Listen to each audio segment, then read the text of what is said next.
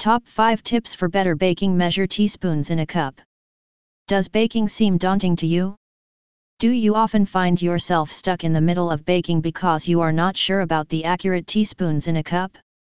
Baking is a science in which you might lose your whole chocolate cake if you did anything wrong with the measurements. Yes. Even the more quantity of anything, you may ruin your cake. These question: how many teaspoons in a cup? Teaspoons per cup and how many teaspoons in a quarter cup often come into your mind while baking. To make your cakes perfect, we have compiled together with the top 10 tips for better baking.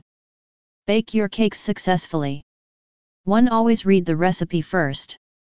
2. Check the weight of your ingredients. 3. Always use quality ingredients. 4. Baking measurements and conversions. 5. Spoons measurements.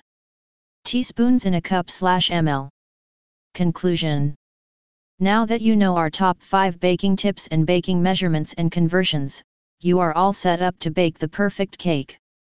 Teaspoons per cup. How many teaspoons in a cup? Teaspoons in a cup. How many teaspoons in a quarter cup? And teaspoons in a cup. These types of measurements often confuse you while baking. With the help of this article, you will quickly understand the art of baking. Once you have mastered the art of following the recipe and baking it well, who knows, one day you will have your bakery. Be a future star and accomplish your dreams. Allow yourself to set some boundaries, learn your favorite skill, and experience the world in a whole new way. So, get set, go. Bake.